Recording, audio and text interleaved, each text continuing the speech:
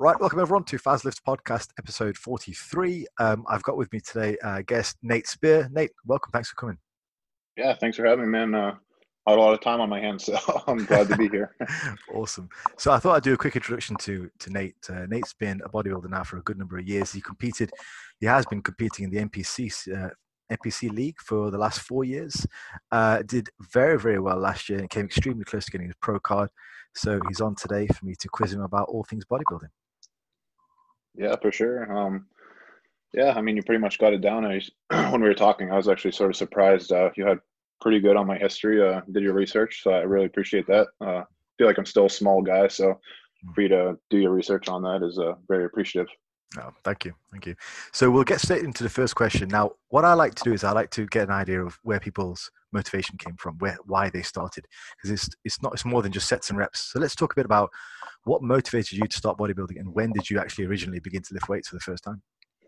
Yeah, for sure. I mean, there's a couple key points that I would definitely emphasize, not just like one sort of thing. I think one thing that really helped me is when I was younger, I was very athletic, played a lot of sports, and sort of weight training can go hand in hand with that for most of it. And when I was growing up, I was always I didn't really know much about bodybuilding, but I knew when I was younger that I was stronger than the other kids. You know, that was sort of one of my strengths, no pun intended. But it was like one of those things. Everyone, one of the kids might be very fast, one might catch up on. If you're basketball, he just shoots really well off the bat.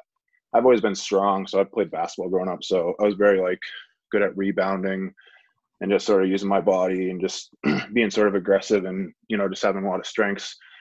And I remember in high school, I think I was a freshman, and we had like a winter carnival, a lot of contests. So a lot of schools do that around here, and one of the contests was like the bench press, and I think I did like 315 and when I was a freshman.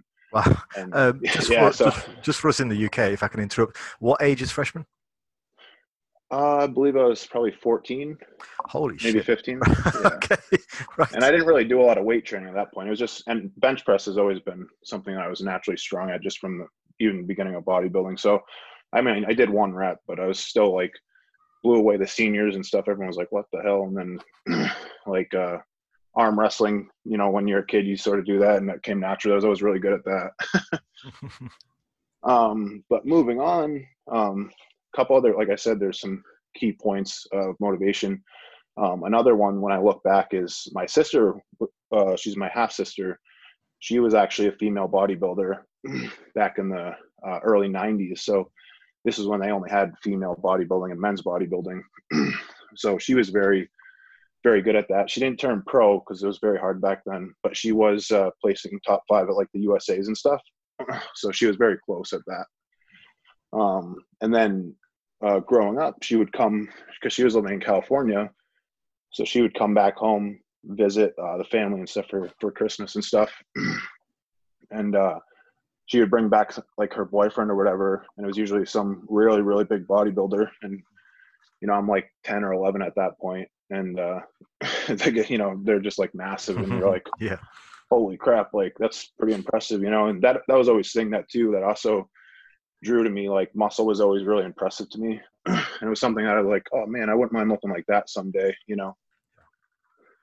Did you also have sort of cartoon influences when you were growing up, like He-Man and Yeah. stuff like that? I was definitely not necessarily big into the comic books, but I would see guys like Wolverine and his I can't remember the other one, that was the evil one I always liked, Skeletor? Sabretooth. Sabretooth, right, yeah.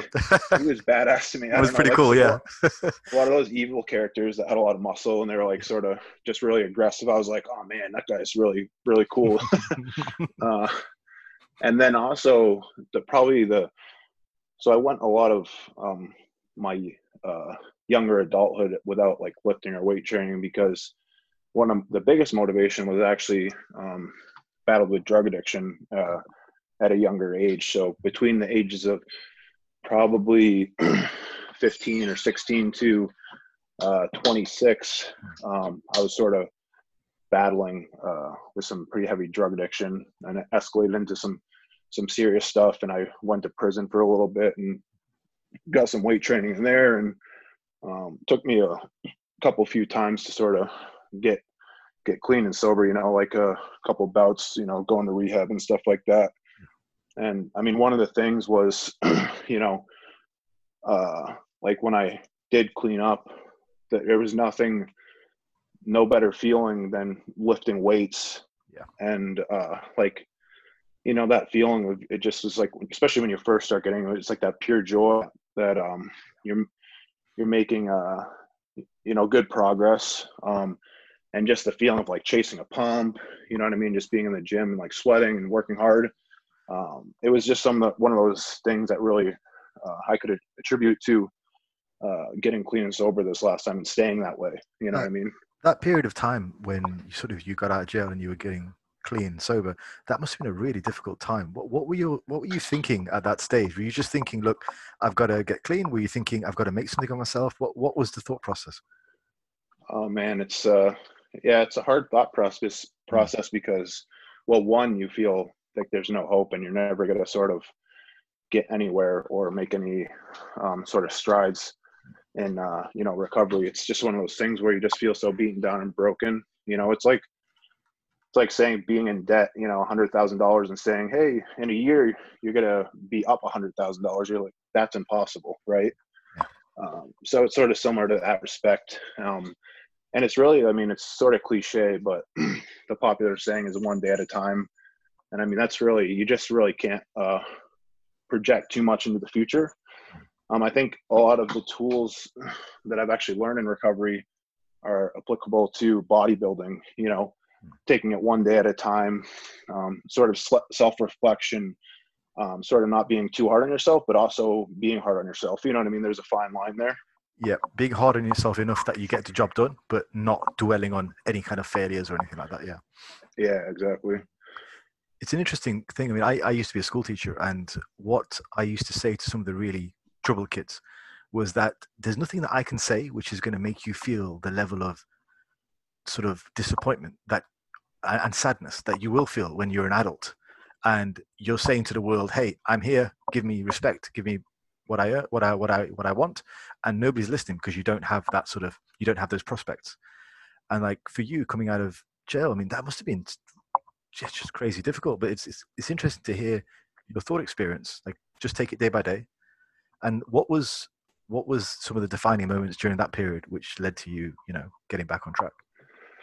I think a big help was this time I did like an extended treatment. So I did the 28-day inpatient rehab that most people do. And then after that, I did some extensive, they call it transitional living here. So it's almost like a halfway house where you're still living in a facility with supervision, but you're, working, getting a job, saving. It's funny because it's almost like you're beginning adulthood, but you're 28 or 26, whatever I was at the time, you know what I mean? So you're really just fresh. Like a lot of these people, it's another thing to realize is it's okay to be like, okay, I'm not actually 18 or 19, but you really are, because you're starting everything from scratch. Yeah. You haven't established what a normal adult would, or a normal like 22-year-old would when they start their life. You know what I mean? Yeah, absolutely. That is, it's an incredible story. Yeah. So, I mean, one thing was just, I started in a whole new area. So I didn't go back to, in the past, I would go back to my sort of hometown. And I would just try to say, hey, I can do this. You know what I mean? And this time I started in a whole new area I'd never been to.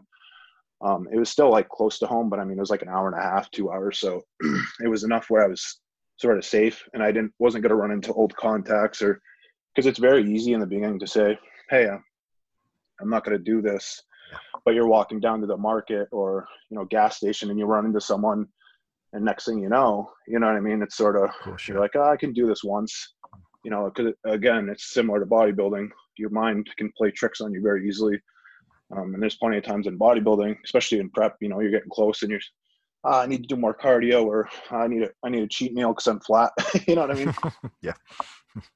So the mind is very powerful in that regard, and you're vulnerable in both situations, in prep and also when you're trying to get clean and sober, So in terms of combating that, was it just a case of setting yourself firm boundaries and then sticking to those principles and those rules? Oh, definitely. Yeah, yeah, You have to have, I think, goals and sort of targets to hit, and make sure you meet those requirements. So, one of my things was I just got into the AA program over here, um, and I would go to a meet. I made myself go to a meeting every day. Um, I would make myself meet people in the program, that had sobriety and sort of had something that I was looking for, like peace and happiness, had a good career, happy life, stuff like that. So I would make myself sort of get out of my comfortable zone and sort of meet those people. And then also over here, it's, or at least I'm sure over there too, but AA is very big and for recovery. And one thing they have is called the 12 steps. yeah. That I heard really of that. helped Yeah. me. Yeah. It's actually like a lot of people look at it as almost like sort of cultish, but it really is just like something that helps the way of living. It's there's a lot of tools that I think even non drug addicts or alcoholics could use that actually would help in everyday life. Well, it's interesting you say that because that's actually what I was going to ask about as the next point. Is you see people who are doing this kind of stuff to a lesser extent and trying to work themselves out of a hole, but the amount of sort of mental shortcuts they take to say, "Well, I can do this, I can do this." A big thing that I'm a big believer is self love. But self love isn't like having a tequila in the bath while your life's falling apart. Self love is dealing with your bullshit, right? It's still first dealing with putting yourself in uncomfortable situations, but that are going to set yourself up for a better life. And it sounds like that's exactly what you did.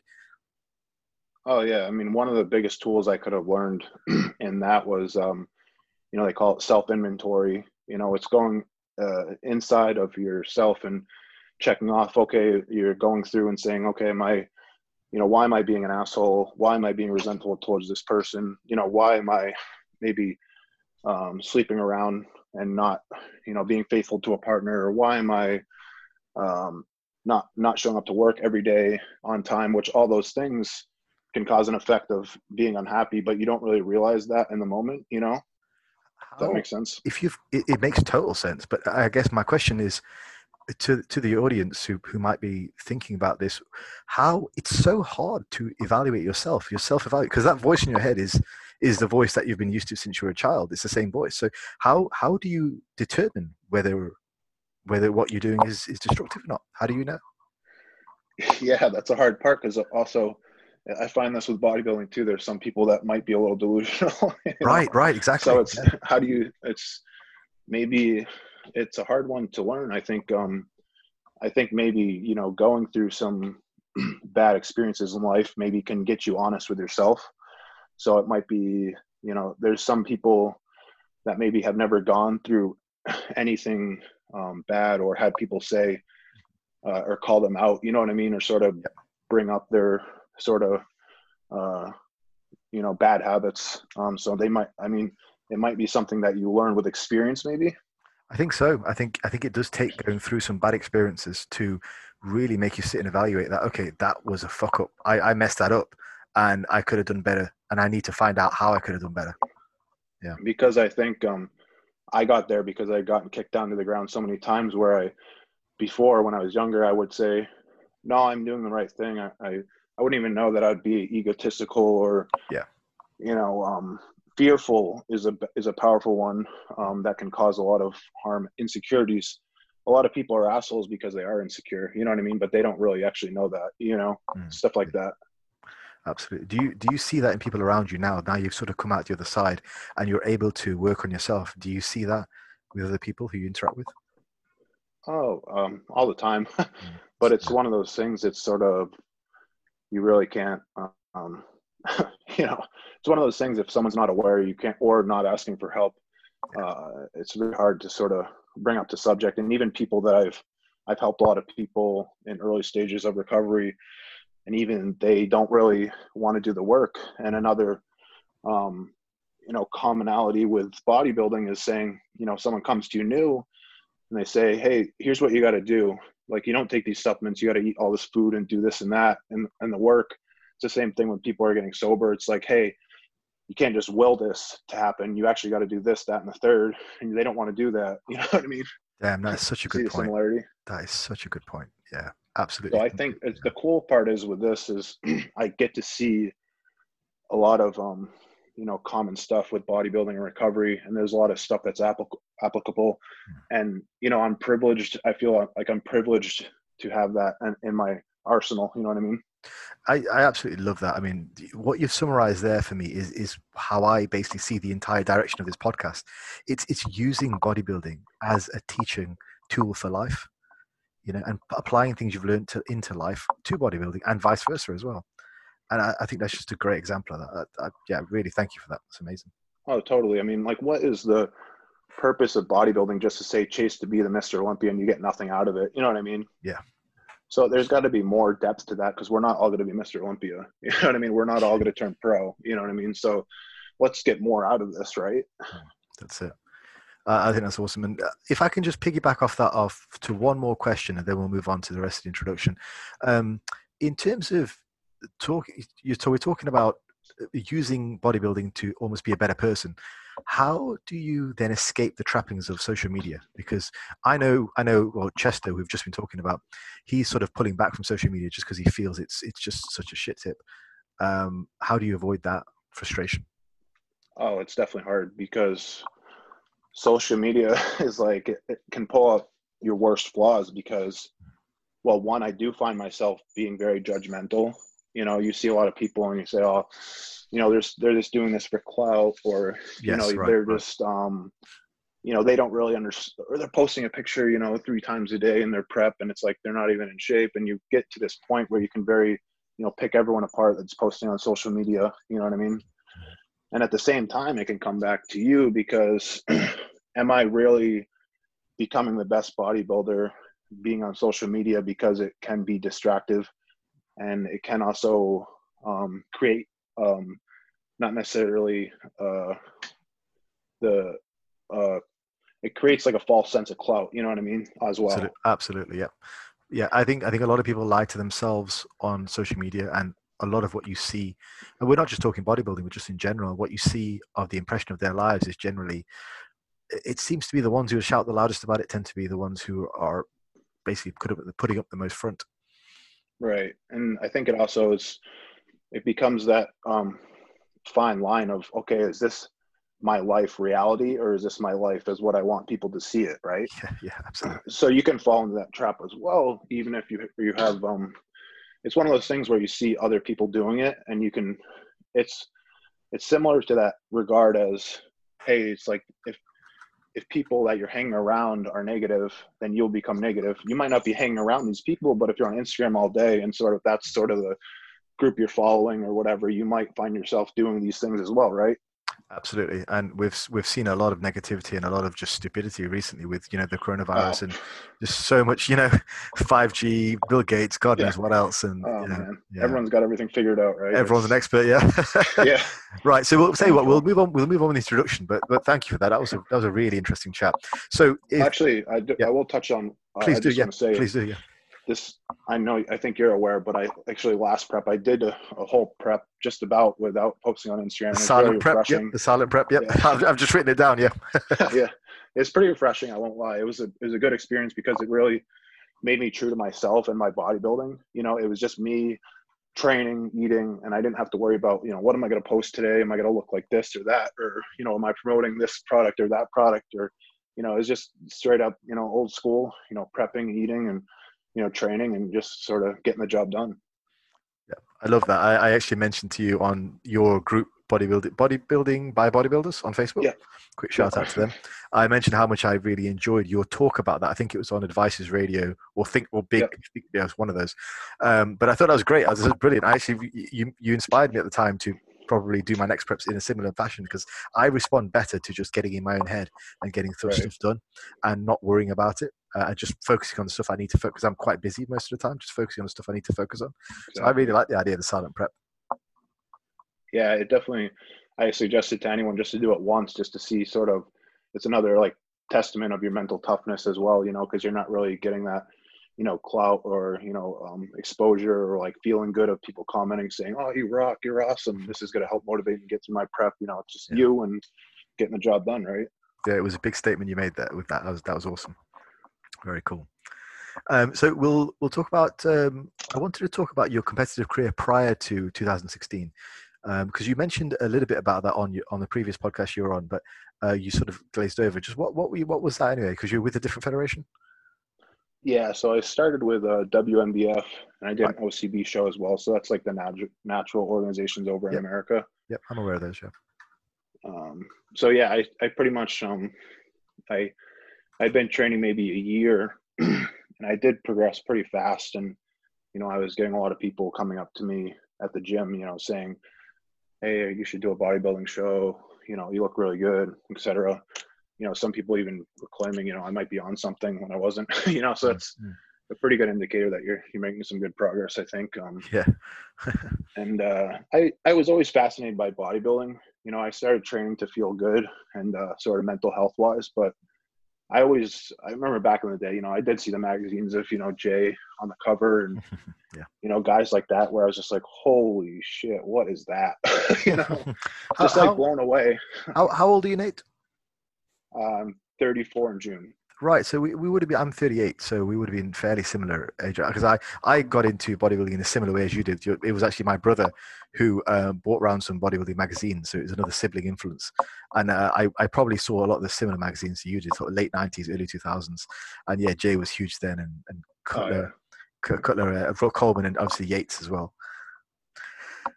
Cutler was like pretty much the man. I mean, he was on every cover. He was also very well at promoting himself too. So, he was sort of seen everywhere in that hair, you know what I mean? And the visor was sort of like his thing, Yeah. So you did some national shows for roughly what year was that? Did you start? The 2015? 2013 and 2014. Right. Gotcha. And I did those preps actually by myself and sort of did the old, YouTube, Google, how to bodybuild, Yes. Sort of the very, very basics, and sort of crash dieted. Didn't really know much about anything as far as diet goes, especially diet. I pretty much just knew how to train hard. Didn't really know much what I was doing, and I pretty much just starved myself for my first prep. Yeah. I didn't really think about keeping on muscle. Just really wanted to get shredded, and didn't really put much thought into it. Did fairly well. I mean, the first show I think I got second, and then the second one I got third. And the lineups were not bad back then. They've sort of dwindled down as far as the natty organizations have gone. They're getting a little bit smaller, especially since Classic Physique came out. In the NPC, I see a lot of natural guys are sort of taking a whack at that. When you did go to the NPC, who was your coach at that point? I tried to have a look, but I couldn't find out who's your current coach and who's your coach back then. So actually, yeah, it was a pretty cool story. I did the 2 natural shows by myself, and I finally I did enough research at that point about hopping on gear and stuff like that, and I knew I wanted to at some point, but I just didn't know when I was going to be ready. I wanted to be very sort of smart about it and patient, sort of do a lot of research and not really just jump right into it blindly. So one of the things too, I was like, well, I should probably get a coach. And this was about the time, so this was 2015. I mean, coaches were popular, but I mean, Instagram, I don't even know. I'd probably just gone on Instagram at that point. So it wasn't quite what it is now. There were coaches, but it wasn't like, it sort of grew each year from like 2015 on as far as the coaching stuff goes. So my coach I ended up hiring was Andrew Barry. He's not, he's pretty popular, but he's not quite like a Jansen or, something of that notoriety, which I actually recommend. It was actually probably better for me because he could give me more attention. And we sort of grew into a relationship. I've heard Palumbo say the number of clients he's got, like 300 or 400 or whatever, and I just think, how is that? How'd you do that? Yeah. So Andrew Berry, that's great. So have you been with him? You're with him now? Yep. So we've been together the whole time. It was actually pretty cool because it wasn't the traditional, hire prep coach. I actually trained with his brother-in-law who lived in my area. And then he was actually getting ready for a show in 2015 which is pretty big in our area. It's called the Cutler Classic. It's in Boston. Yeah, I've heard of it. Yep. Yeah. So he was prepping for that, and this is my first time actually going to an NPC show and stuff like that. So I went down to check it out. He looked really great, and we sat down for dinner afterwards and chatted a little bit. It was sort of like almost like a screening, you know. It was like sort of I wanted this guy to be my coach, but I sort of wanted to interview him a little bit too. Of course, you know? Yeah. Of course, yeah. So we chatted and we had a good time and just chatted for about an hour. And you know, at that point, I really felt like we had a good connection. We're on the same level as far as like personalities and sort of our visions. And you know, I pretty much made the decision after that night, you know, to sort of bring him on the team, you know. I mean, that's super important. I think for the most part, just being able to get on with it, your coach is really, really important. The fact that they understand you and you're the same wavelength. A lot of times that's perhaps even more important than the details, you know? Oh, definitely. Because there's been people I've recommended to Andrew, and they might not have sort of clicked as well. And, you know, they moved on and found someone that maybe did click with them more, you know, as far as, you know, sort of similar wavelengths. And there's been people that have, you know, it's sort of one of those things, you know, you sort of just click with someone and you find what's right. I just looked up Andrew Berry now, and I just brought up his stats, and he's about, it says here he's 270 off season, which is about your weight right now. I think I saw your story this morning. Yeah, finally hit 270. That's fantastic. Awesome. Yeah. Is Andrew still competitive? Yeah, he is. He took, I think, a year or two off. It's actually, his coaching has gotten really busy. And then myself and his fiance, Rachel, is actually an IFBB pro in bikini. Right. Okay. So last year we had a really busy season. He's usually there for both of our shows and stuff like that. So very supportive. So, you know, I was doing North Americans in fall and then also nationals at the end of the fall in November. So he was there for both those. And then Rachel did some summer shows. So, and I think now he's got about 100 clients. So he's gotten really busy. So it's one of those things where a lot of these coaches, it seems to sort of be similar as far as, you know, they're competitive bodybuilders, but they get so busy where it's sort of, you know, do I take a hit on the business side or, you know, keep bodybuilding, you know? Well, I think Sid's old coach or current coach, I forget, it was Andrew Vu.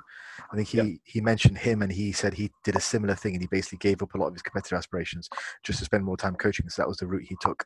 But it's understandable if you get to that point where, and I mean, you do some coaching as well, so you know you want to give your best to your clients, and so you have to make that choice at some point.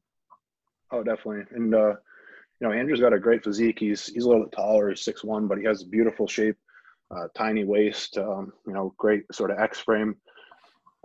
So it's one of those things, you know, I'd like to see him back on stage. It's just sort of, you know, if the timing's right, he sort of has insinuated to me. That'd be great. So let's move on now to a little bit more about yourself and just about motivation. We have talked a little bit about your view on discipline versus motivation, like you're sticking to a schedule, sticking to rules you've set yourself.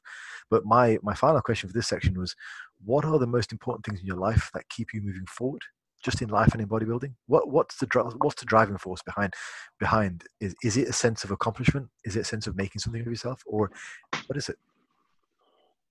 I guess, I mean, I really enjoy progress. So, I mean, as far as, you know, bodybuilding goes, I've always sort of, I think I've made a little bit of progress each year, which has been very rewarding for myself and a good accomplishment for me and how people sort of perceive me, you know, as a guy that's, you know, made accomplishments each year. And right, exactly. You know, that's a motivation in itself, you know, to each year sort of continue that sort of streak. And not only that, I mean, like I said, it's sort of with my past, you know, I got a little bit of a late start in adulthood. So, you know, a motivation is for me is just sort of to keep, you know, little things, you know, keep furthering my career, maybe even go back to school. Me and my girlfriend have talked about and stuff like that. You know, little things like that. And, you know, like getting a house, you know, simple stuff like that, you know, sort of, gives you a good sense of accomplishment. You know what I mean? I can totally relate. I mean, I think Arnold said it the best. He says life is about progress, and I believe that. I think without a challenge, people generally tend to get into a slump and get unhappy. And I think living life without a challenge can be quite dangerous for people's mental health. But constantly having something to aim for, whatever it is, little things, it's really good for our mental health. Yeah. I think that's another key is, there's a lot of things that are hard and, take a lot of work, but the reward ends up producing, overall happiness. And, Yeah. one of the best things in the world, and the best feelings is when you're content with yourself and you're happy. And, it's little things like, say during this quarantine, if say, someone just sits on the couch all day, are they going to be happy or more depressed? Probably more depressed. Right. So Exactly. simple thing like getting off the couch, say you go for sprints, you don't even like to sprint. You sprint for 15, 20 minutes or do, suicides, we call them here. I guarantee you after, yeah, it's going to suck, but you'll be more happy and feel much better after. You know what I mean? Little things like that. Yeah, and then you can sit down at the end of the day and think, look, I had a good day today. I accomplished what I set out to do. I did it. Right. Yeah, and Oh, definitely. and then that builds up into a week and then a month, and then before you know it, you're getting to your goals. And I try and say the same thing to a lot of my clients as well. Just say if when the goings gets hard, like if you're upset about something, if you're sad, just carry on with your schedule. Just keep going. The biggest, I think, a great tool to have in your belt is having the power to just do something and not think about it. A lot of people too, it's like jumping off a bridge. It's like, say when you're younger and, you're going to jump off a 20-foot bridge into the water. You don't think about it, you just jump. You know what I mean? Yep. So it's a similar idea is, the more you sit up there and you say, oh man, this is scary up here, you're not going to do it. Right. Yep. Yeah. So it's one of those things where you just sort of do it. It's like ripping off a Band-Aid. So if you can get better at that, as far as, hard things to do in life, and not sit there and, oh man, this is going to happen or this, that, like this is something to be scared of. Yeah. That's stuff you're going to talk yourself out of doing. You know what I mean? I completely agree. I think it can almost sound a little bit callous to when you say it to people, but it's really not. It's the most caring thing you can say to people, and it goes back to the whole thing about sort of dealing with your own BS. It's the most caring thing you say to people is, look, that's what you need to do. Just do it. You'll feel better. Like if you baby them, it's not always the best thing to do long term, and I think that I truly believe that, and I think with somebody who needs to get something done, like for their physique or a competition or whatever, just get it done. You'll feel better. Trust me. Yeah. Well, one thing I've always been sort of fearful of is, and you see it a lot in, common day society, is people that say they work the same job for 20 or 30 years and they're comfortable, you know what I mean? They're making decent money, but they're not happy. It's like, if you're not happy, what's sort of the goal? And yeah, there's a lot of fear of like sort of breaking off into something else, but I never really want to fall into that. And I'm not quite there yet. I'm happy, but I mean, I think I can keep progressing to find something that I really enjoy, you know what I mean? But also sort of make money and make a living and, be content. Yeah, I completely agree. And I've seen the negative side of that when people been in those jobs for such a long time, the knock-on effect it has onto them and their family, and it can be quite disastrous. But yeah, right. We'll say what we'll do. We'll move on to talk about competition. Now, the last 4 years, I've seen you come up against some absolute monsters, and you were very, very close in your last contest and in the pro card. My question to you is, what do you feel you need to do to get a pro card next season? This season? It's funny because I think that one of the biggest things, one of those best attributes I have is sort of playing at my own pace, and not sort of, because I'm a 5'10" super heavyweight. So that means a lot of the guys in my class are a little bit bigger than me. They're going to have more muscle than me.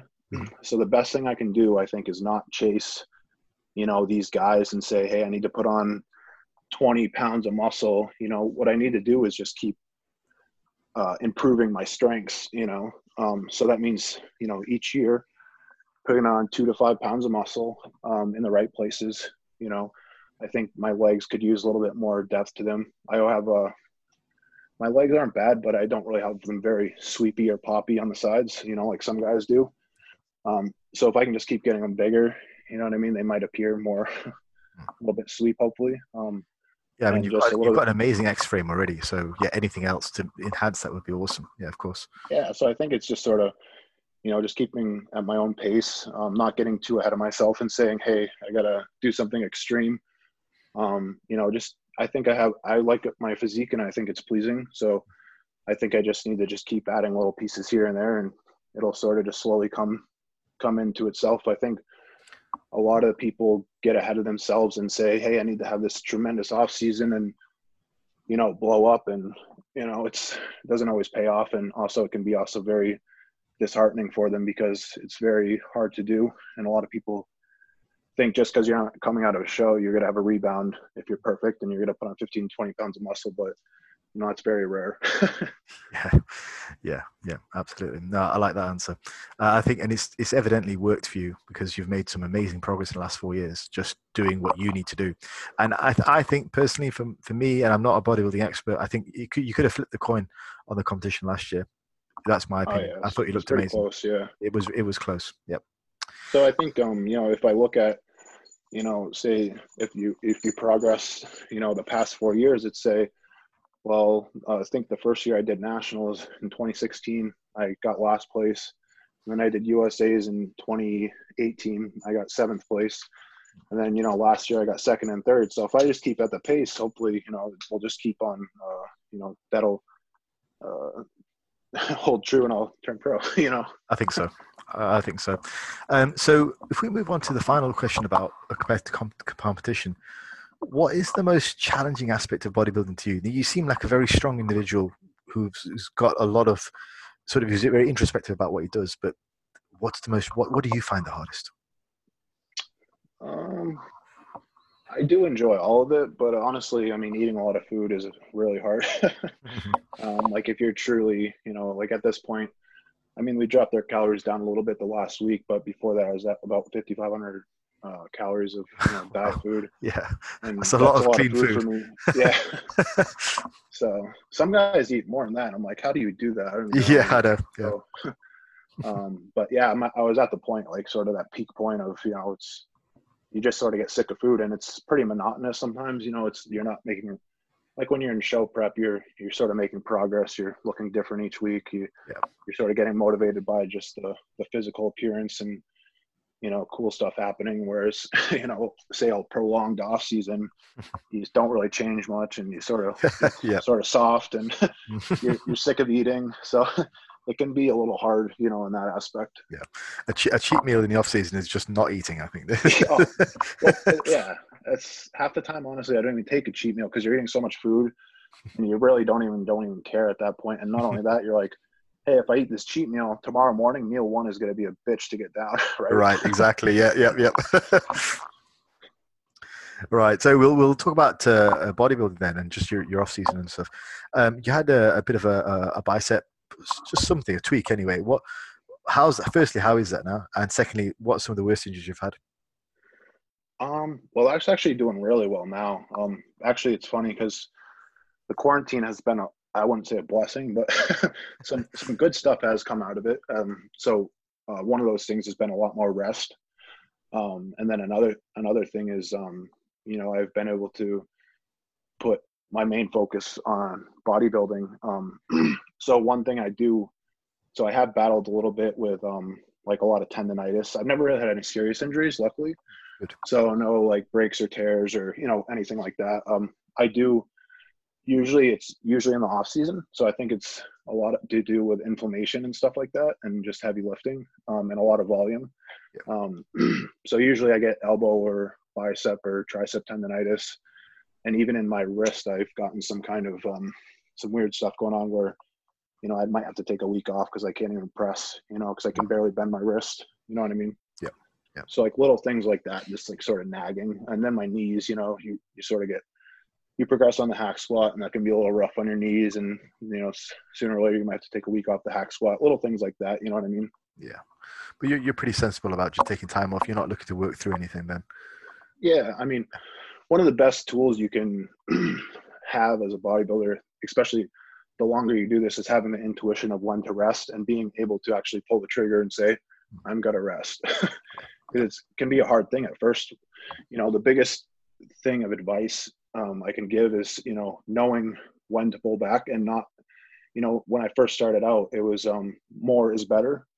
And the biggest thing I found out is more is not always better. Sometimes less is better. You know what I mean? I do. That piggybacks quite nice onto the next question. It's a couple of questions really, but we'll start with the first one. Firstly, this is from Michael O'Keefe. What does a typical training week look like for you right now? Right now, I'm very grateful and blessed to have some sort of facility to train in. It's nothing crazy. It's just like some kind of small CrossFit gym, it's privately owned. It's got barbells and dumbbells and a cable Brilliant. machine. Yeah. But I'm only actually what I was saying before was, so I only get to train in there 3 times a week, which has actually been great. it's hard because I've always been a high volume guy, and the 3 times a week has been great because my body feels fresh. I feel stronger. And actually, I've noticed my legs have stayed a little fuller. They look a little better. I wouldn't say growth because that's sort of a strong term, but they look actually a lot better lately as far as my quads go. So maybe like the once a week thing is actually I might be onto something. So is that sort of like I guess a push pull legs or something similar? Yeah, exactly. So Is it I'll do push pull legs? Yeah. push on Monday, then legs Wednesday, and then pull day on Friday. Brilliant. And arms tagged on, I guess, to biceps on pull and triceps on push. Right. Yeah, Yeah. brilliant. Now let's assume let's assume we have a normal situation and you're not under quarantine. What would a typical week look like then? What's your ideal split? So actually, it's funny because I would actually sort of consider myself an oddball, at least in this current trend. Is I'm actually more of a high volume type of guy, and not necessarily Me too. progressive overload. I actually do like to do 2 to 3 working sets of 10 reps, sort of like the classic old school bro split. You know what I mean? Yeah. So so a lot of warm up sets, and my warm up sets will actually be hard. So I might do 10 to 15, 3 or 4 warm up sets, and then get to my top sets, which will be like 2 to 3, working sets for 10 to 12 reps. I found that actually keeps me a little bit healthier. And also every time I've sort of tried to do the progressive overload, very minimal warm-up sets. And then also you get to one huge top set, my joints and my body just sort of doesn't really take it as well. You know what I mean? I could not agree more. I mean, I've moaned about the whole progressive overload method on my podcast many times. People seem to be obsessed about it in the UK. I guess it's because of the Dorian Yates, Jordan Peters influence. JP influence, exactly. And so people are obsessed with it, but it does seem to come to the exclusion of form and of any really semblance of nuance of what you should be doing, which is putting stress on the muscle. So you like the volume approach, which is great. So let's say we're going to do squats, because I've seen you squat. You've got a great squat. Talk us through what a typical squat would look like from the bar onwards. So I would start with a 45-pound on each side, and I would do maybe 10 to 12 reps, and then I'd probably sit in the hole a little bit just to get loose, on the hips. You know what I mean? So sort of slow, do some pause reps, and then I would just go to 2 plates, same idea, 10 to 12 reps. 3 plates, then I might go 15 to 20 reps, and then 4 plates, or no, I might do 3 1/4. Depends how I feel that day, honestly. Sure. And then I might go to 4 plates, and then usually I'll go to 4 plates and 1/4, and then to 5 plates. And then if I'm really strong, it depends where I'm at in sort of the off season, I can get up to like 5 plates and 1/4, and then I'll do so squats are different. I won't do like 2 or 3 of those sets, but I'll do a back off set. Yeah, of course, yeah. So I might go back down to 4 plates and try to like grind out maybe like 12 maybe to 15. You know what I mean? And honestly, the thing with squats is, I don't know if you can agree, but for some reason my strength really is inconsistent on that. So, maybe one week I'm, squatting maybe, 5 plates for 10 reps, but maybe the next week I can barely squat 4 plates for 12. Right. I think it's all to do with myself and, having my hips, perfectly loose, my IT band, knees, calf mobility, ankle mobility, even my shoulder mobility. So that's why a lot of my bicep stress that stemmed from squatting was because my shoulder mobility was so horrible that my biceps were pinching when I was squatting. Yeah. I mean, at your weight, that's understandable. Once you get to being that heavy, it's gonna, flexibility is gonna take a toll. So, all right, that sounds good. So we've got high volume working up, and we've got the emphasis on the form, because I know you've mentioned on your Instagram a few times about depth, and I completely agree with that as well. I think it's super important. Also, so before I squat, actually, it's funny because I'll actually do a lot of quad extensions, and I'll probably do usually the hip or the whatever the inside thigh one is, the adduction. Adductor, yeah. Yep. Yeah, so I'll hit the adductor first usually, get those nice and fired up, get them pumped, and then I'll do the quad extension. I'll usually work my way up to a really heavy set, and then I'll do another set with like a drop set, something that really gets my fucking quads fried, and then I'll go into squats. Nice. And so we've got some pre stuff before you do the squats. What about after squats? Are you doing another heavy exercise or backing off? Yeah, so legs I usually do a lot of volume. So I'll do squats, and then I'll either do hack squat or leg press, and then after that I'll do lunges, and then I might do some hamstring stuff. So And then also like, so a lot of exercises I do love to do pre-fatigue, really get the muscle pumped. So anytime on chest day, I'll do a ton of flies, really get my pecs pumped up. I mean, a lot of people, complain because they're gonna take a dip in strength. But once you adjust to that, you'll get right back to your sort of normal strength. You know what I mean? If you do it for a little bit. Absolutely, I agree, and it's just a safer way of doing things. As you say, if you're getting up to those top weights with minimal warm up, it's just going to take a rough toll on the joints. I noticed too, it just doesn't. My body doesn't feel right. It doesn't connect. So say if I warm up and stretch, and then I go right to squats, like I'm still not loose enough in the hips and sort of everywhere else. But for when I do some adduction and then also some quad extensions and really get the blood in there, I just feel so much looser and just sort of flows better. You know what I mean? Okay. So taking you back to the beginning of the question then, bro split, what would a bro split look like to you? So we've got a leg day, we've got what else? So actually it's sort of, I guess, I don't know if I call it bro split because it's sort of like customary to myself. So Of course, what yeah. I've been doing lately is, so I would train legs and then I do my rear delts with my back. And then I do shoulders, bis, and tris. Nice. Yeah. And then I do an off day, and then I think another off day, and then I do hamstrings, and then I do like a lat, like a width day. So that's interesting. Hamstrings get their own day. Yeah. Nice. Okay. And then it's been a while because I've been in quarantine, so I'm trying to remember. But I was actually hitting biceps and triceps twice a week.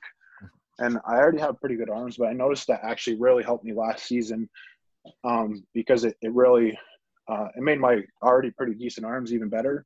And so what that did is, this is how I analyze myself too. So I analyze myself in my poses. So with the better arms, it made my front double bicep much better and also made my back double bicep much better.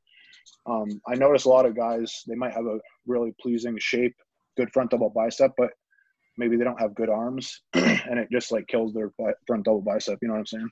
Oh, I'm that guy. my inner biceps, I need from the side, sort of like a side chest shot. They're really strong, and they just hide away in the front of my bicep. I don't know what I'm doing wrong, so yeah, I need to quiz you on that. Or sometimes I'll see people with a back double bicep, but you can't really see the bicep peak, and it's not quite as impressive as if they had the bicep peak popping out. You know what I mean? Absolutely, yeah. Yeah. So this is something you'll tailor for yourself, and that's kind of what you'd recommend to people you coach as well. Yeah. So I think, it's hard to say because I already had like decent arms. So there are some guys genetically where they sort of, don't really have the greatest arms. So it's hard to say that'll work for them.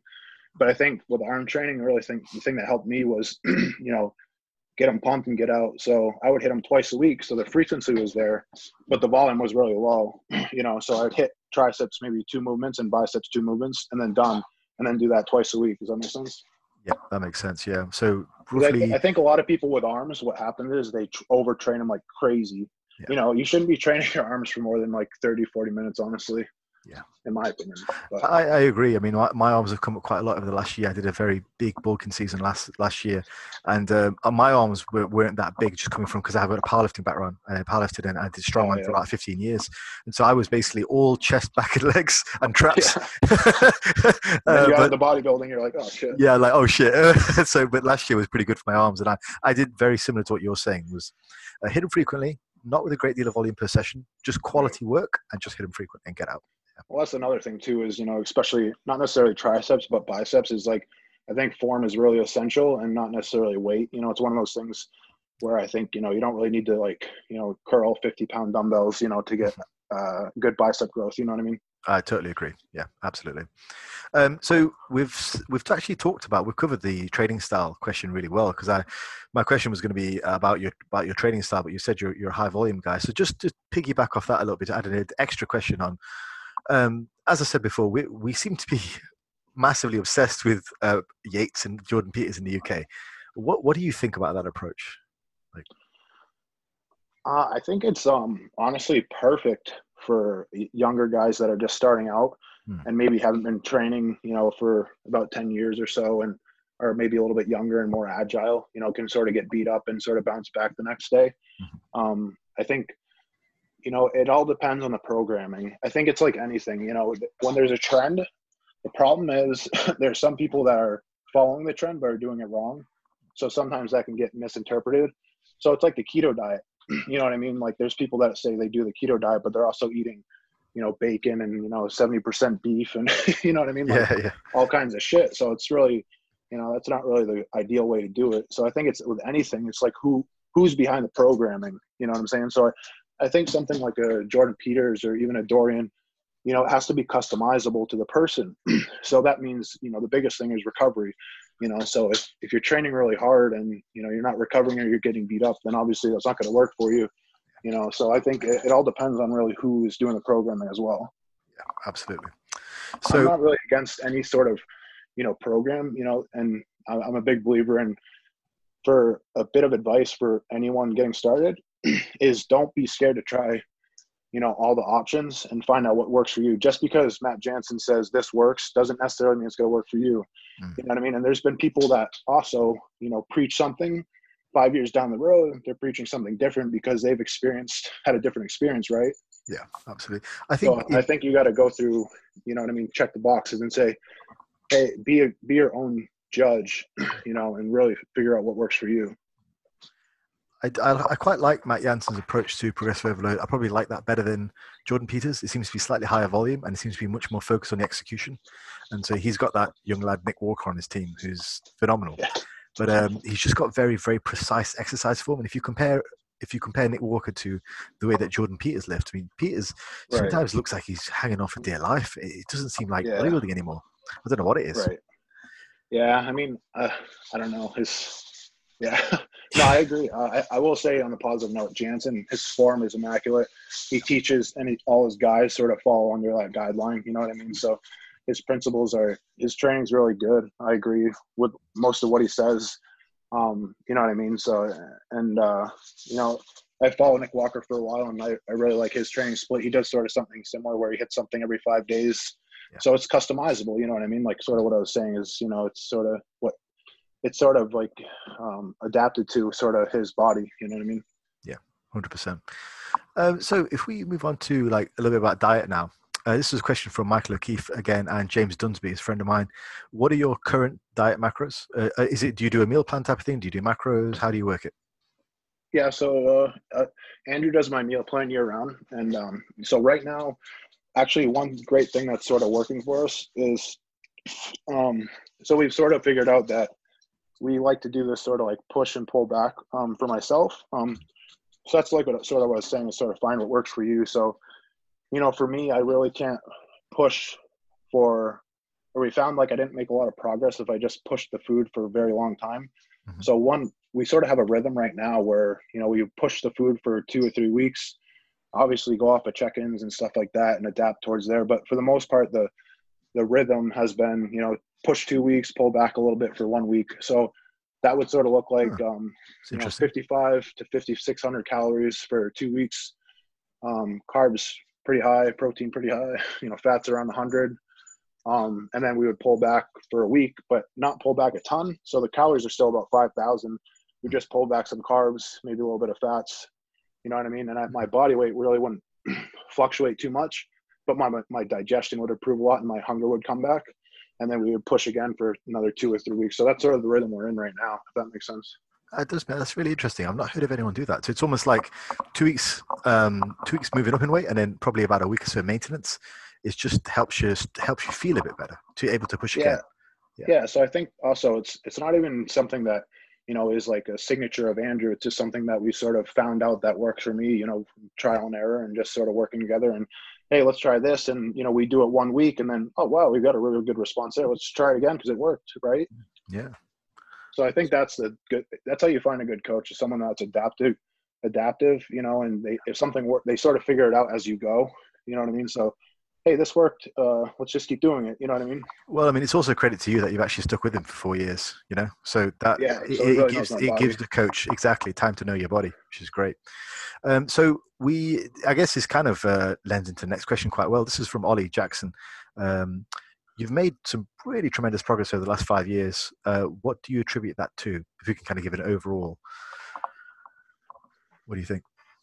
I'm trying to think of something not so basic, but yeah. I mean, because it's sort of like really the meat and potatoes. I mean, the biggest thing is consistency. I mean, for me, like when I first started, staying on a consistent diet it wasn't like I wasn't doing it, but it was hard. You know what I mean? I would still eat dirty here and there in the off season. It was really just formulating.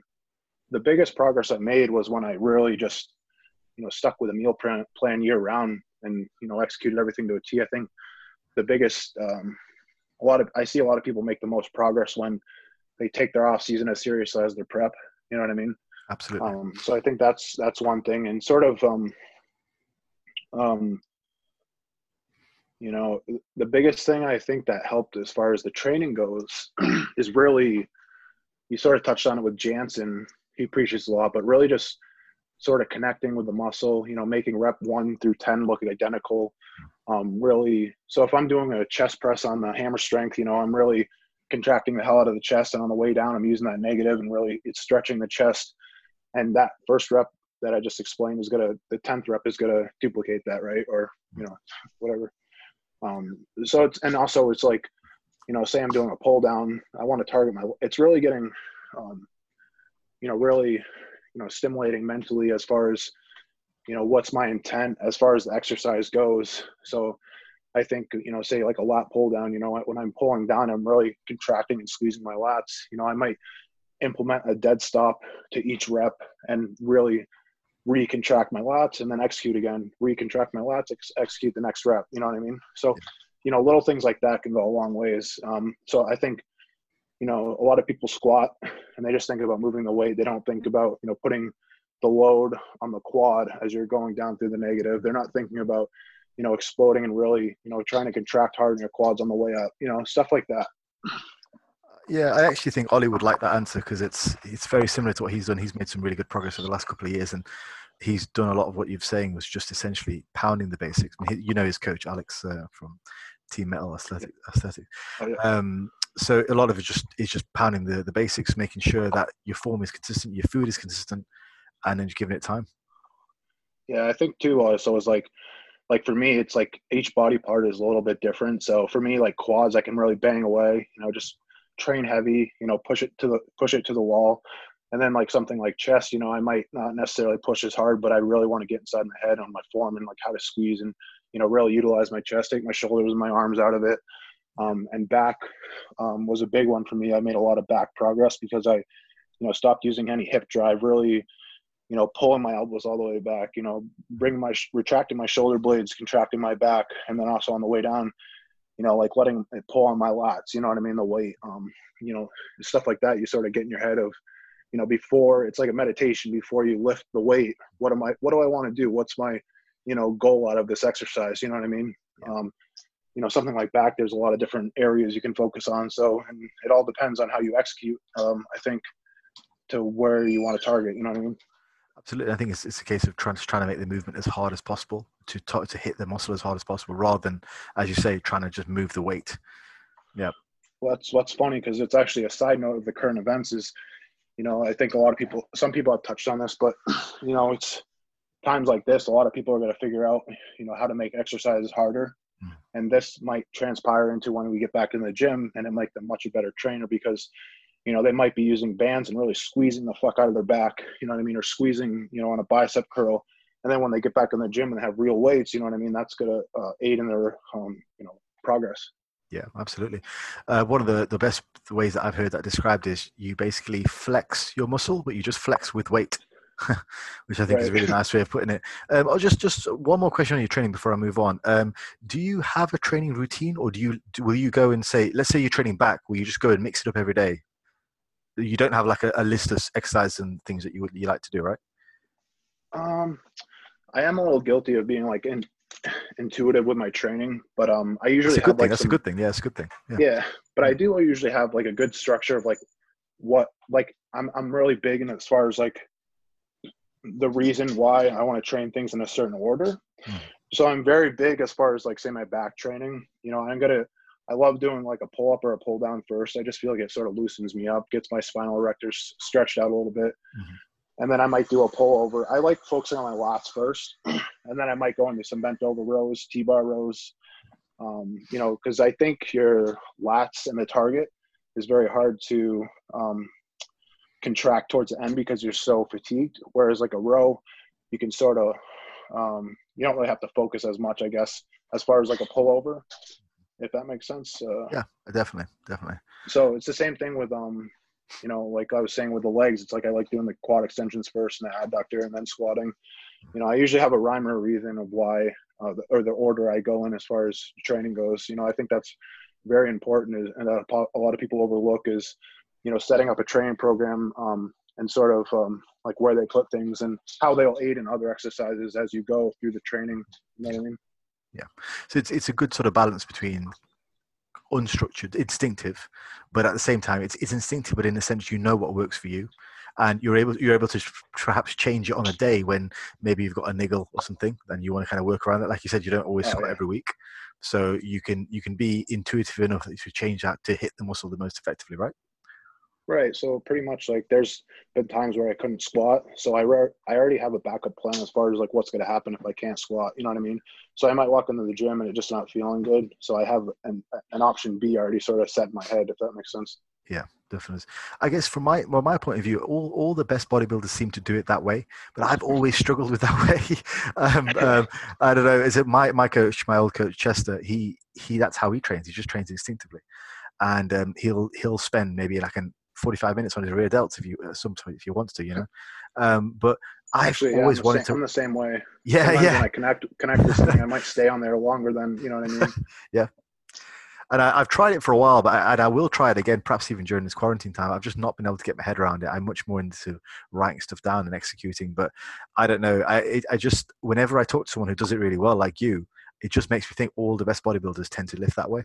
So I also think, that's another thing, a great coach can do is almost the psychology of the person or the background is, some people are going to be different where they might need something exactly on paper. You're going to execute, A to F this way and that way, and they need that. Whereas someone like myself or someone else, might be able to sort of free ball it a little bit. And, they do a little bit better as far as like a little bit looser.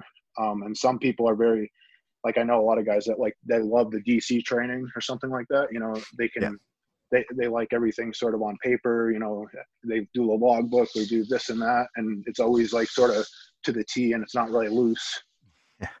Yeah, I think that style of training has almost a sort of a romantic feel to it in the UK because we have such a strong history. I mean, where I live, I'm about an hour away from where Dorian Yates' gym used to be, and you can just tell that shadow is just all over UK bodybuilding. People still talk about Yates. I mean, the old guys at the gym used to train with him, and so there's still that massive sort of theme of progressive overload, which flows through what we do. Yeah, but as I say, it's not for me. It's not something that I quite like doing, but I certainly will give the instinctive training another try. So we'll move on to the next question then. This is from B. Michael Thomas, and he's asking about off-season hormone protocol. So if you want to talk us through that. Yeah, I mean, first of all, the thing I've learned is to stay away from orals. I think it's honestly, there's no really significant use in them. As far as myself, I guess, I know some people might argue that, but I find unless you're a perfect specimen and you have no negative side effects from them, yeah, sure. Meaning, your blood markers are going to be great, your appetite, your mood. I find, a big thing is as far as like the orals, like the Anadrol, D-bol, stuff like that. Some people like in the off season is, if it messes with your appetite or your training, then you should throw it out the window. First of all, your training and your diet is always first, and the gear is supplementation, right? So if you can't have your training and your diet sort of perfected, I don't really see it's going to have a great benefit. So I find a lot of people, including myself, is, they take it and they might get some great strength gains, but 2 weeks in, they might feel lethargic. Like for me, I can barely keep my eyes open at work sometimes, or, your appetite crashes and you can't get all your food down, or, you know what I mean? You just, aren't sleeping as well. Stuff like that, where I think it's really essential, especially in the off season.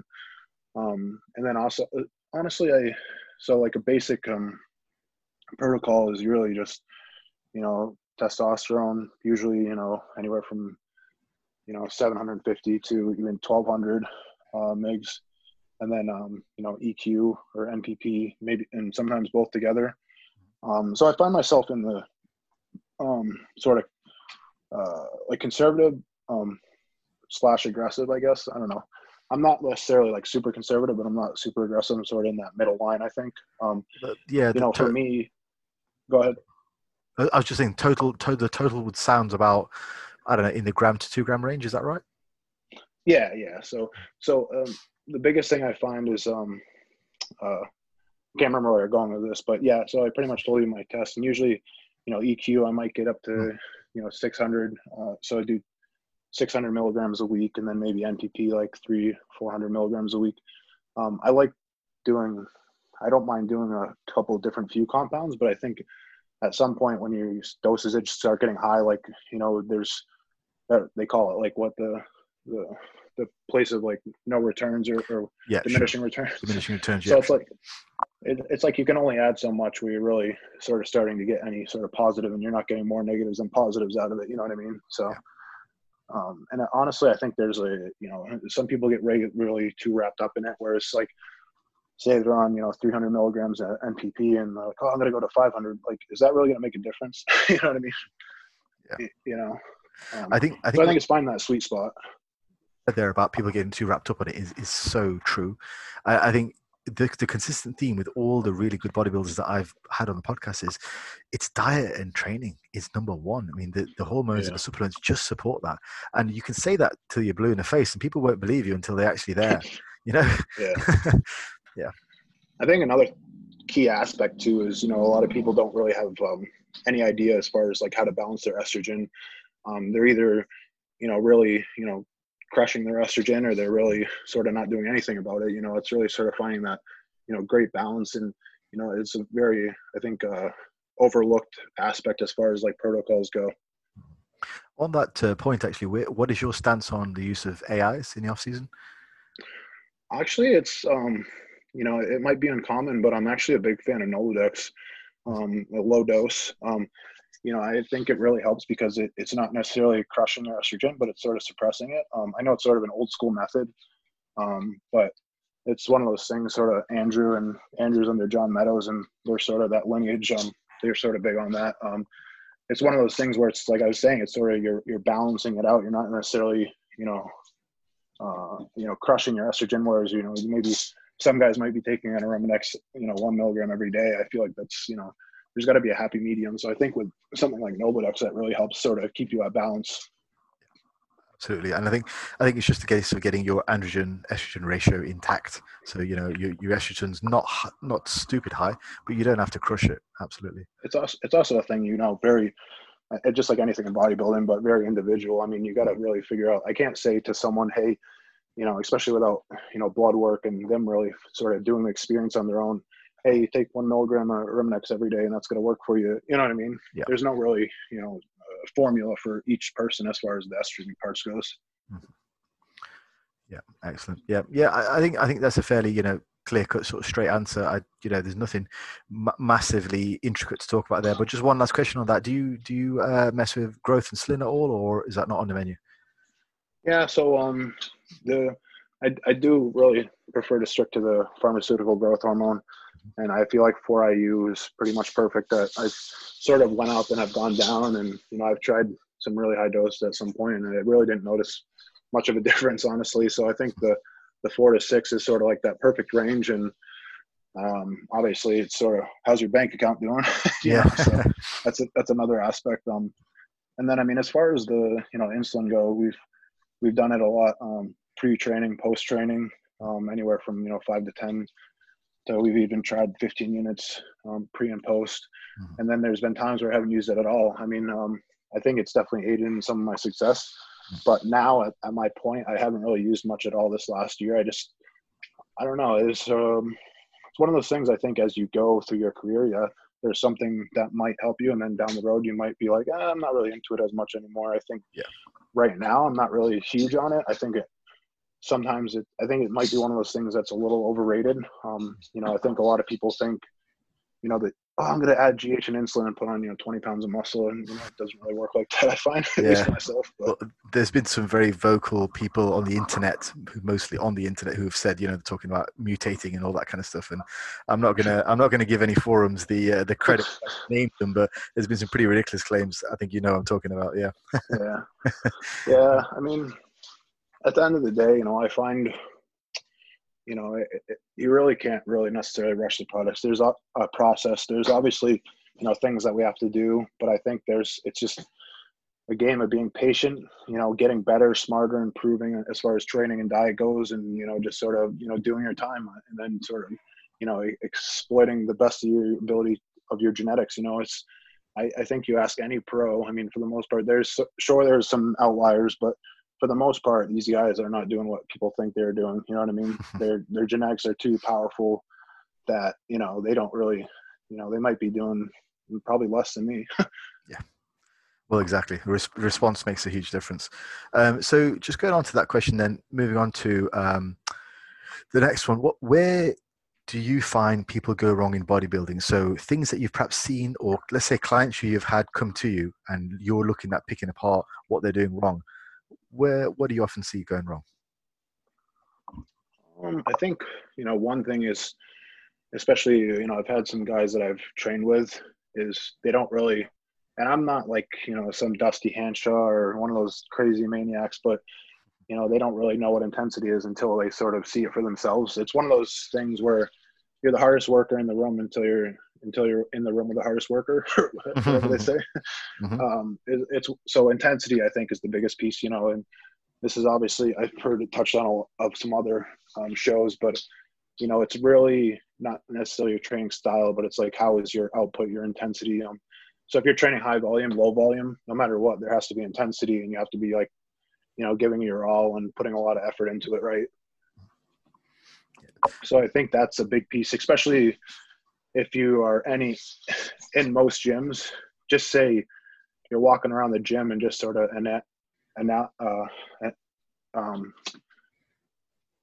like sort of spectating the room or whatever. Most people, 9 times out of 10 aren't really working as hard as probably they should be. You know what I mean?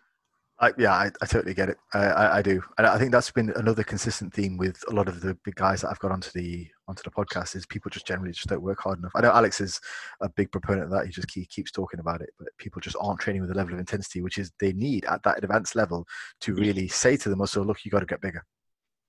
Well, it's, I am a fan of some stuff that Dorian said. I mean, I might not train like him, but one of the things that was the greatest, I think, I don't know verbatim what he said, but I remember him saying, you get to that certain, you pretty much train to an uncomfortable place, your body adapts, and then you get to another uncomfortable place, your body adapts, so on and so forth, right? That's it. Exactly. And there's a lot to be said for that, the sort of the once a week bro split in that sense, because you can just pound the living hell out of the muscle with Right. safe in the knowledge that it's going to respond, because it will. Like if you because let's say, for example, you're training, like a lot of proponents in the UK do the chest training twice a week and everything twice a week. Now for that you have to naturally minimize the volume. So you've got total volume, sure, but it's a sense of, well, are you really delivering the message during that session that you need to grow? Right. But if you're doing it once a week and you're pounding the living crap out of it, that's going to grow. Like it might take a week to recover. You might not hit it again for a week, but it's going to grow. So, well, it's funny because usually I think there's a big mix up as far as volume and frequency. They're two different things. Right. So I usually train less frequency, but my volume is still high. You know what I mean? Yes. Yeah. So I might be training one body part a week, but my volume is very high on those days that I am training in the gym. You know what I mean? Absolutely. Yeah, definitely. But definitely. not to get back on the subject. I think, intensity, and then, it's obviously, I mean, it's the diet is just, it's just sort of like one of those things you just, the biggest thing that I've learned for myself is, and as a human being, is the more you do something, the more it becomes habitual, right? So I think for me, the diet for me it was hard at first, but the more I sort of did it and, sustained and, accumulated it like a perfect diet, all those days, it just became sort of second nature, so, now I really can't see, me like not eating out of Tupperware jar and eating 6 meals a day. Like even if I'm, very full, it's sort of like just sort of what you do, I guess at this point. It's sort of like that old saying, it's, you don't need motivation, you need discipline or whatever. You're not always going to be motivated, but you know what I mean? Sort of discipline, sort of rules, it's sort of that consistency that becomes sort of embedded in us, right? I love that. I love that. And I think there's something to be said in terms of mental health for regularity as well. That Oh regularity, yeah, that definitely. consistency, it provides that security almost that you can get about your daily life. And I find for me personally, I find it makes me a better person. Like I'm much more relaxed when I'm just on it, everything, I can do, Oh, for I'm just a sure. better person. Yeah. It's also too, I mean, a lot of people getting started out, it's sort of like, what's your why? Like, what's your intent? Especially when it comes to the competitive world, it's, especially with these sort of the newer classes and stuff like that, everyone sort of, I know this is sort of a broken record sometimes, but, everyone sort of wants to turn pro overnight, you know what I mean? But, for myself, it's really about, I love the process. I love the journey. I think, to really sort of sustain in the sport, I mean, you sort of got to be in that category of, you know what I mean? You got to love the lifestyle, not necessarily, you got to be able to take a long off season, to progress. Sometimes you might have to do something you don't really like, but, it's always about sort of getting better, and sort of, it's just sort of, there's a lot of people, I guess, that sort of, I think that not necessarily they're in it for the wrong reasons, but they need to dig a little deeper of sort of like why they're doing this, you know what I But mean? And not yeah, necessarily for outside voices or whatnot. well, I think everybody can make good progress when the going's good, because they've got that Yeah. sort of carrot on the stick. But I mean, I say that to some younger guys. You can have years where you're not making progress. I mean, the majority of my time was powerlifting and strongman, but there were years when I was going backwards through major injuries or whatever else. I just was hitting my head against the wall for some reason, and I couldn't figure it out. But I'd have a stretch of maybe 4 or 5 years where I just explode with growth and strength. But you might have a bad year, and it may well happen. And it's, yeah, as long as you love the process, as long as you love the actual underlying process, I think you're going to be good. Well, that's another thing too, is, I mean, progress is easy sort of when everything's going great in life, right? But it's, can you make progress when sort of, shit's hitting the fan, Yeah, can you sort of execute, when maybe your life is, sort of not going great. It's sort of easy to talk about progress when, everything's sort of happening good in your life, but it's, really the true testimony is when and nothing's really going good, and are you still absolutely, making progress? absolutely, absolutely. So just to expand on that a little bit, next question: what's the importance of to you? What's the importance of family and the support network to your bodybuilding success? So say that again. So if you could just talk about the importance of family and your support network to your bodybuilding success. Um, that's hard, dude. I mean, me and my mom are close and stuff like that, but I don't really have a huge family. Honestly, me and my mom are really close, but it's not really, she's not really so much, really super in tune with the bodybuilding thing. She supports me and is like, yeah, good job, but Yeah, not really super, she doesn't go to like all my shows or nothing like that. But, as far as family, I consider, Andrew Barry's, as far as it goes, family and mentor, one of my best friends. And my girlfriend, Abby, she also competes. So, having those two in my corner, and I have a couple buddies online, like my buddy Clint and Sid, we talk every day. yeah, They sort of keep me motivated. Some of those guys, that I talk to online, I don't really know in person. So it's sort of, funny saying that, but, you build a relationship where you sort of check in with them and, you know what I mean? We sort of keep each other in line and sort of joke around, and, it's sort of that good camaraderie that sort of keeps you, in check with the bodybuilding world, and definitely keeps you pushing more. And Andrew's always believed in me, like more than I have believed in myself. And, me and him have a great relationship. You know what I mean? So he's one that really, he's been a great mentor. He's done a lot of stuff in life too, not just bodybuilding, where I've sort of looked up to him as far as like, how I want to, go about, performing in life as well. So, yeah. having like key people like that, they say, I've heard a couple of people say this, but, like bodybuilding is an individual sport, but I mean, you have those people and it obviously makes you much more successful. Yeah, is it helpful to have a girlfriend who competes as well, like in the sense that she kind of gets what you're going through? Oh yeah, definitely. So I mean, actually, so me and Abby are actually training partners too. So that's also super Brilliant. helpful and awesome. It actually sometimes it's cool because I actually think about like me and her as like Jay and Carrie. You remember? I don't know if you remember Carrie in his Yes, I videos. do. Yep, that's right. Yep, yep. Yeah, His yeah. ex-wife. Yes, yeah. So I sort of like see that. I'm like, oh yeah, that's us. You know what I mean? But because she trains really hard and she can spot me, and you know what I mean. We have a lot of fun in the gym. Uh, she pushes herself as far as like weight training goes. She's not scared to go for PRs or fail in the squat rack. Stuff like that. So I see like stuff like that, like her going to failure, and I'm like, oh shit, now I gotta sort of go to failure too if I don't want to that day. And then That's I mean, good. as far as like she competes as well in figure, and it's been pretty cool because like I did our first prep for her, and then she ventured off and did some other coaches and stuff like that. Now she's with a girl named Alexia Tuttle.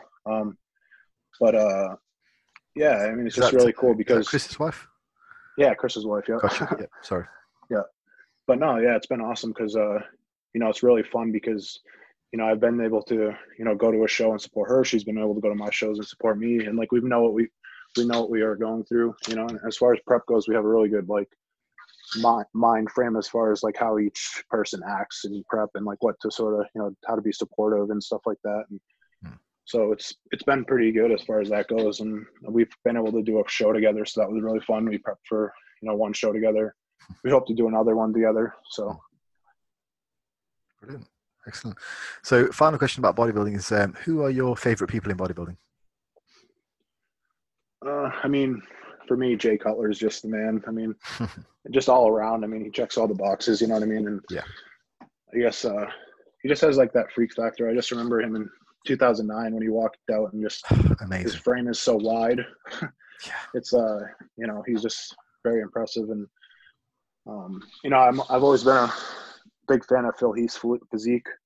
It's just crazy. Like even another year I always remember of his that I really loved was that a lot of people don't talk about is the 2010 Arnold Classic. I don't know if you remember that one. Mm-hmm. He got second to Kai, and man, his detail on the skin is just like translucent. You know what I mean? It's just like In those early shows, I thought he almost looked better than when he was yeah. on his winning streak. Phenomenal. I've always been a big fan of like the detail and like Yeah. sort of that see-through skin and just like it's just crazy, like lines so deep. It's the So really big fan of there. it's the great thing about Phil Heath is in the off season he doesn't look like much. He just looks like a very Yeah, smooth, But when he diets down, holy shit, the detail, yeah, it's insane. yeah. He's I mean, I was a big fan of Kai too coming up. I mean, he got a little blockier to my liking, but those early Yeah, years, and Arnold, and when he won the Arnold's, it's crazy. yeah, and what a great poser as well. Oh yeah, we actually. It's funny. Me and my girlfriend watch the Kai Green posing routine. I think from that year that he won the Arnold. Mhm. It's crazy. Like the way Yeah, he moves and everything. incredible. Like the last Arnold. Do you remember that routine?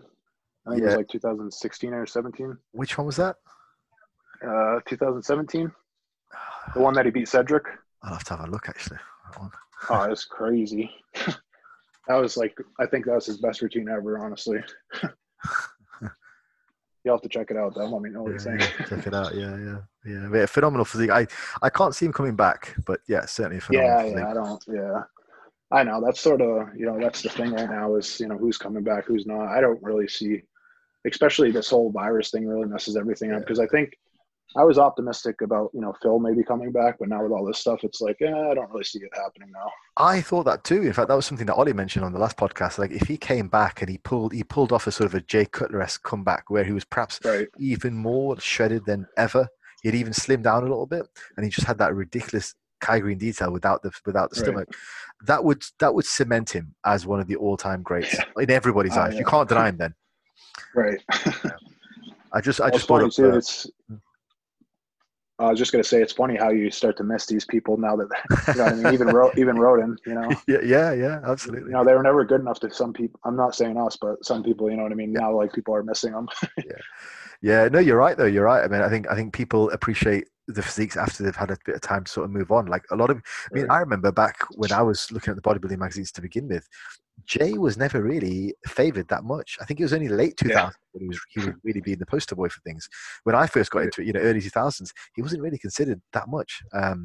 I mean, it's quite amusing people, Sean Ray, hearing Sean Ray talk about himself, about how he's, talk about him against Dexter so recently. And I mean, I remember him, Sean Ray from the magazines, he was never put forward as a contender to win the Olympia, like not once. Yeah, It wasn't on the cards for him. They didn't take him that seriously. yeah. And he seems to have a very interesting view of himself. But he's a great bodybuilder, don't get me wrong. But Well, it's funny because he's almost, if you think about it, he actually has the Dexter role back then, where yeah, a lot of people might not have talked to him, but he was so consistent, and yes. he always looked pretty damn good. So he's sort of snuck in there sometimes, sort of like Dexter did. Yeah. Oh, yeah. Just while we were talking, I brought up Kai's 2017 routine. Yes. Yeah. Phenomenal. Yeah. I know which one you mean. Yeah. Amazing. Yeah. So we'll look at the final sort of section in. You mentioned on your Instagram recently you've dipped into online coaching. So Yep. what challenges have you faced so far with that? What are some of the things you find the hardest, or even your clients find the hardest? I think one of the hardest pieces, especially for me being sort of new, is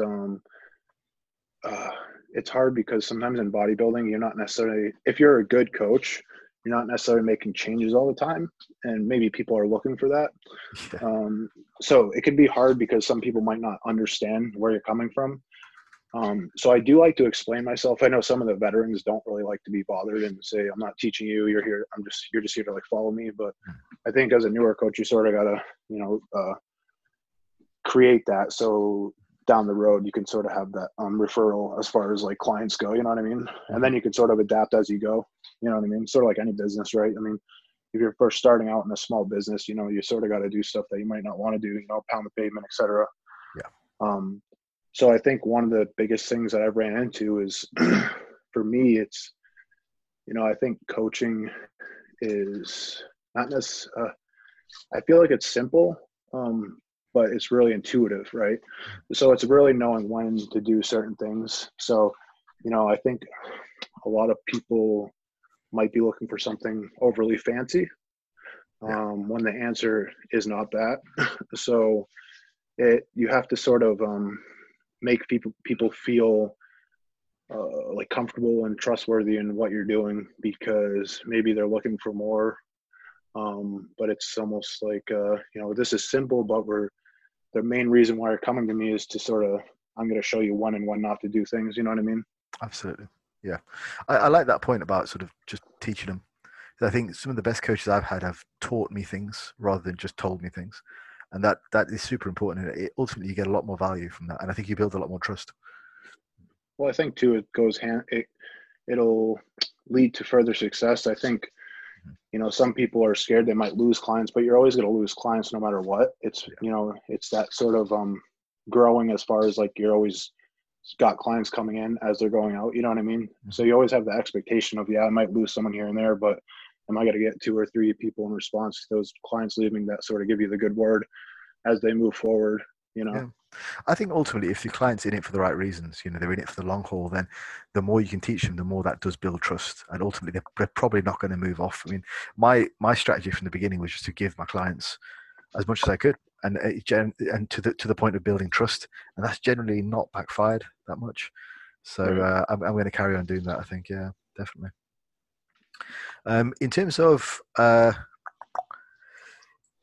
what you're the most proud of in terms of your coaching, what are some of your proudest moments in terms of coaching?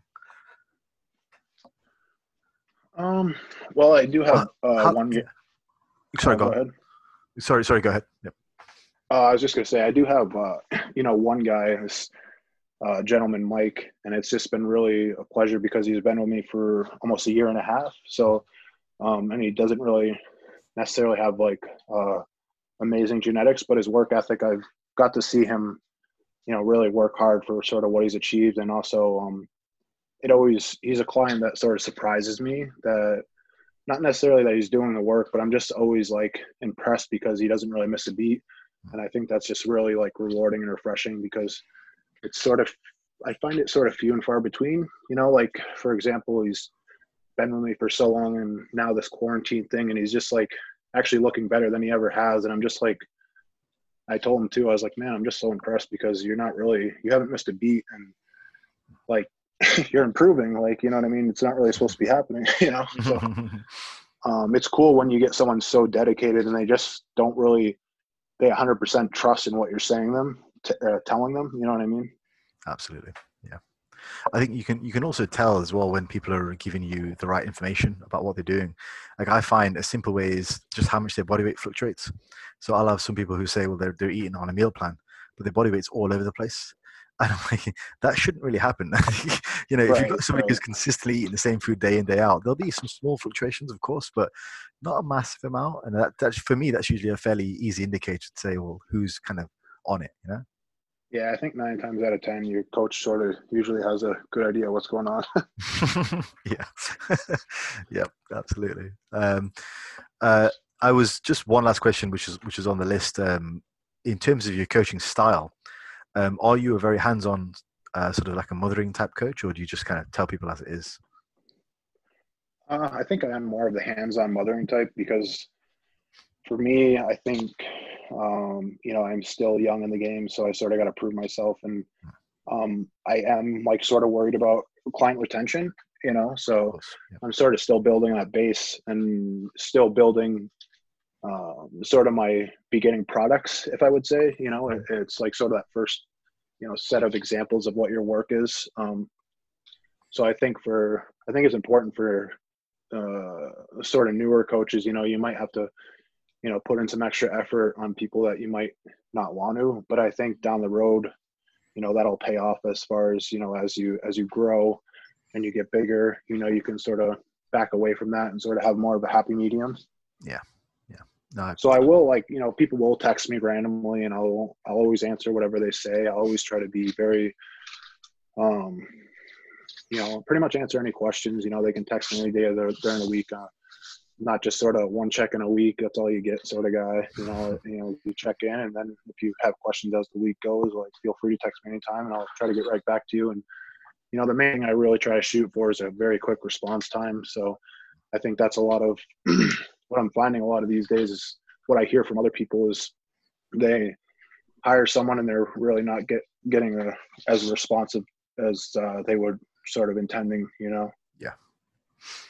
I think like a lot of the markets, well, we'll see after all this stuff, but the market was so crazy, a lot of coaches started and, they might bite off more than they can chew. They might have been only saying, oh, I'll probably get 40 clients. And then next thing they got 80 clients and, you're not going to turn down work. Right. So, right.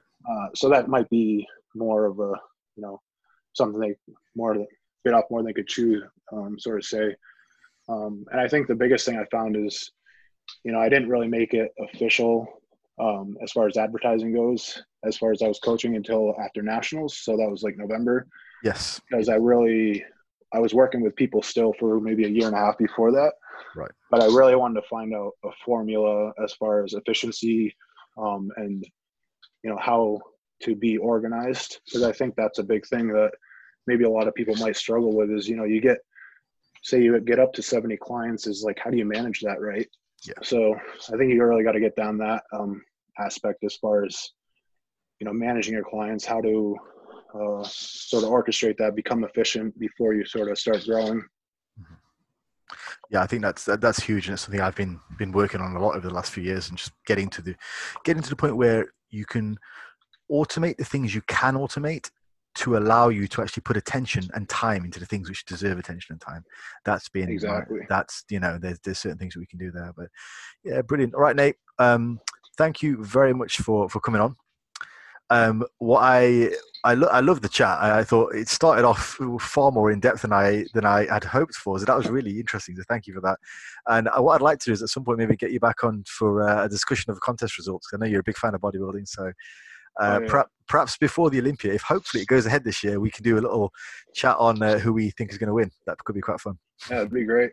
Yeah. Awesome. Thank you for having me on. I appreciate the time. Take care, Nate. Have a good day, mate.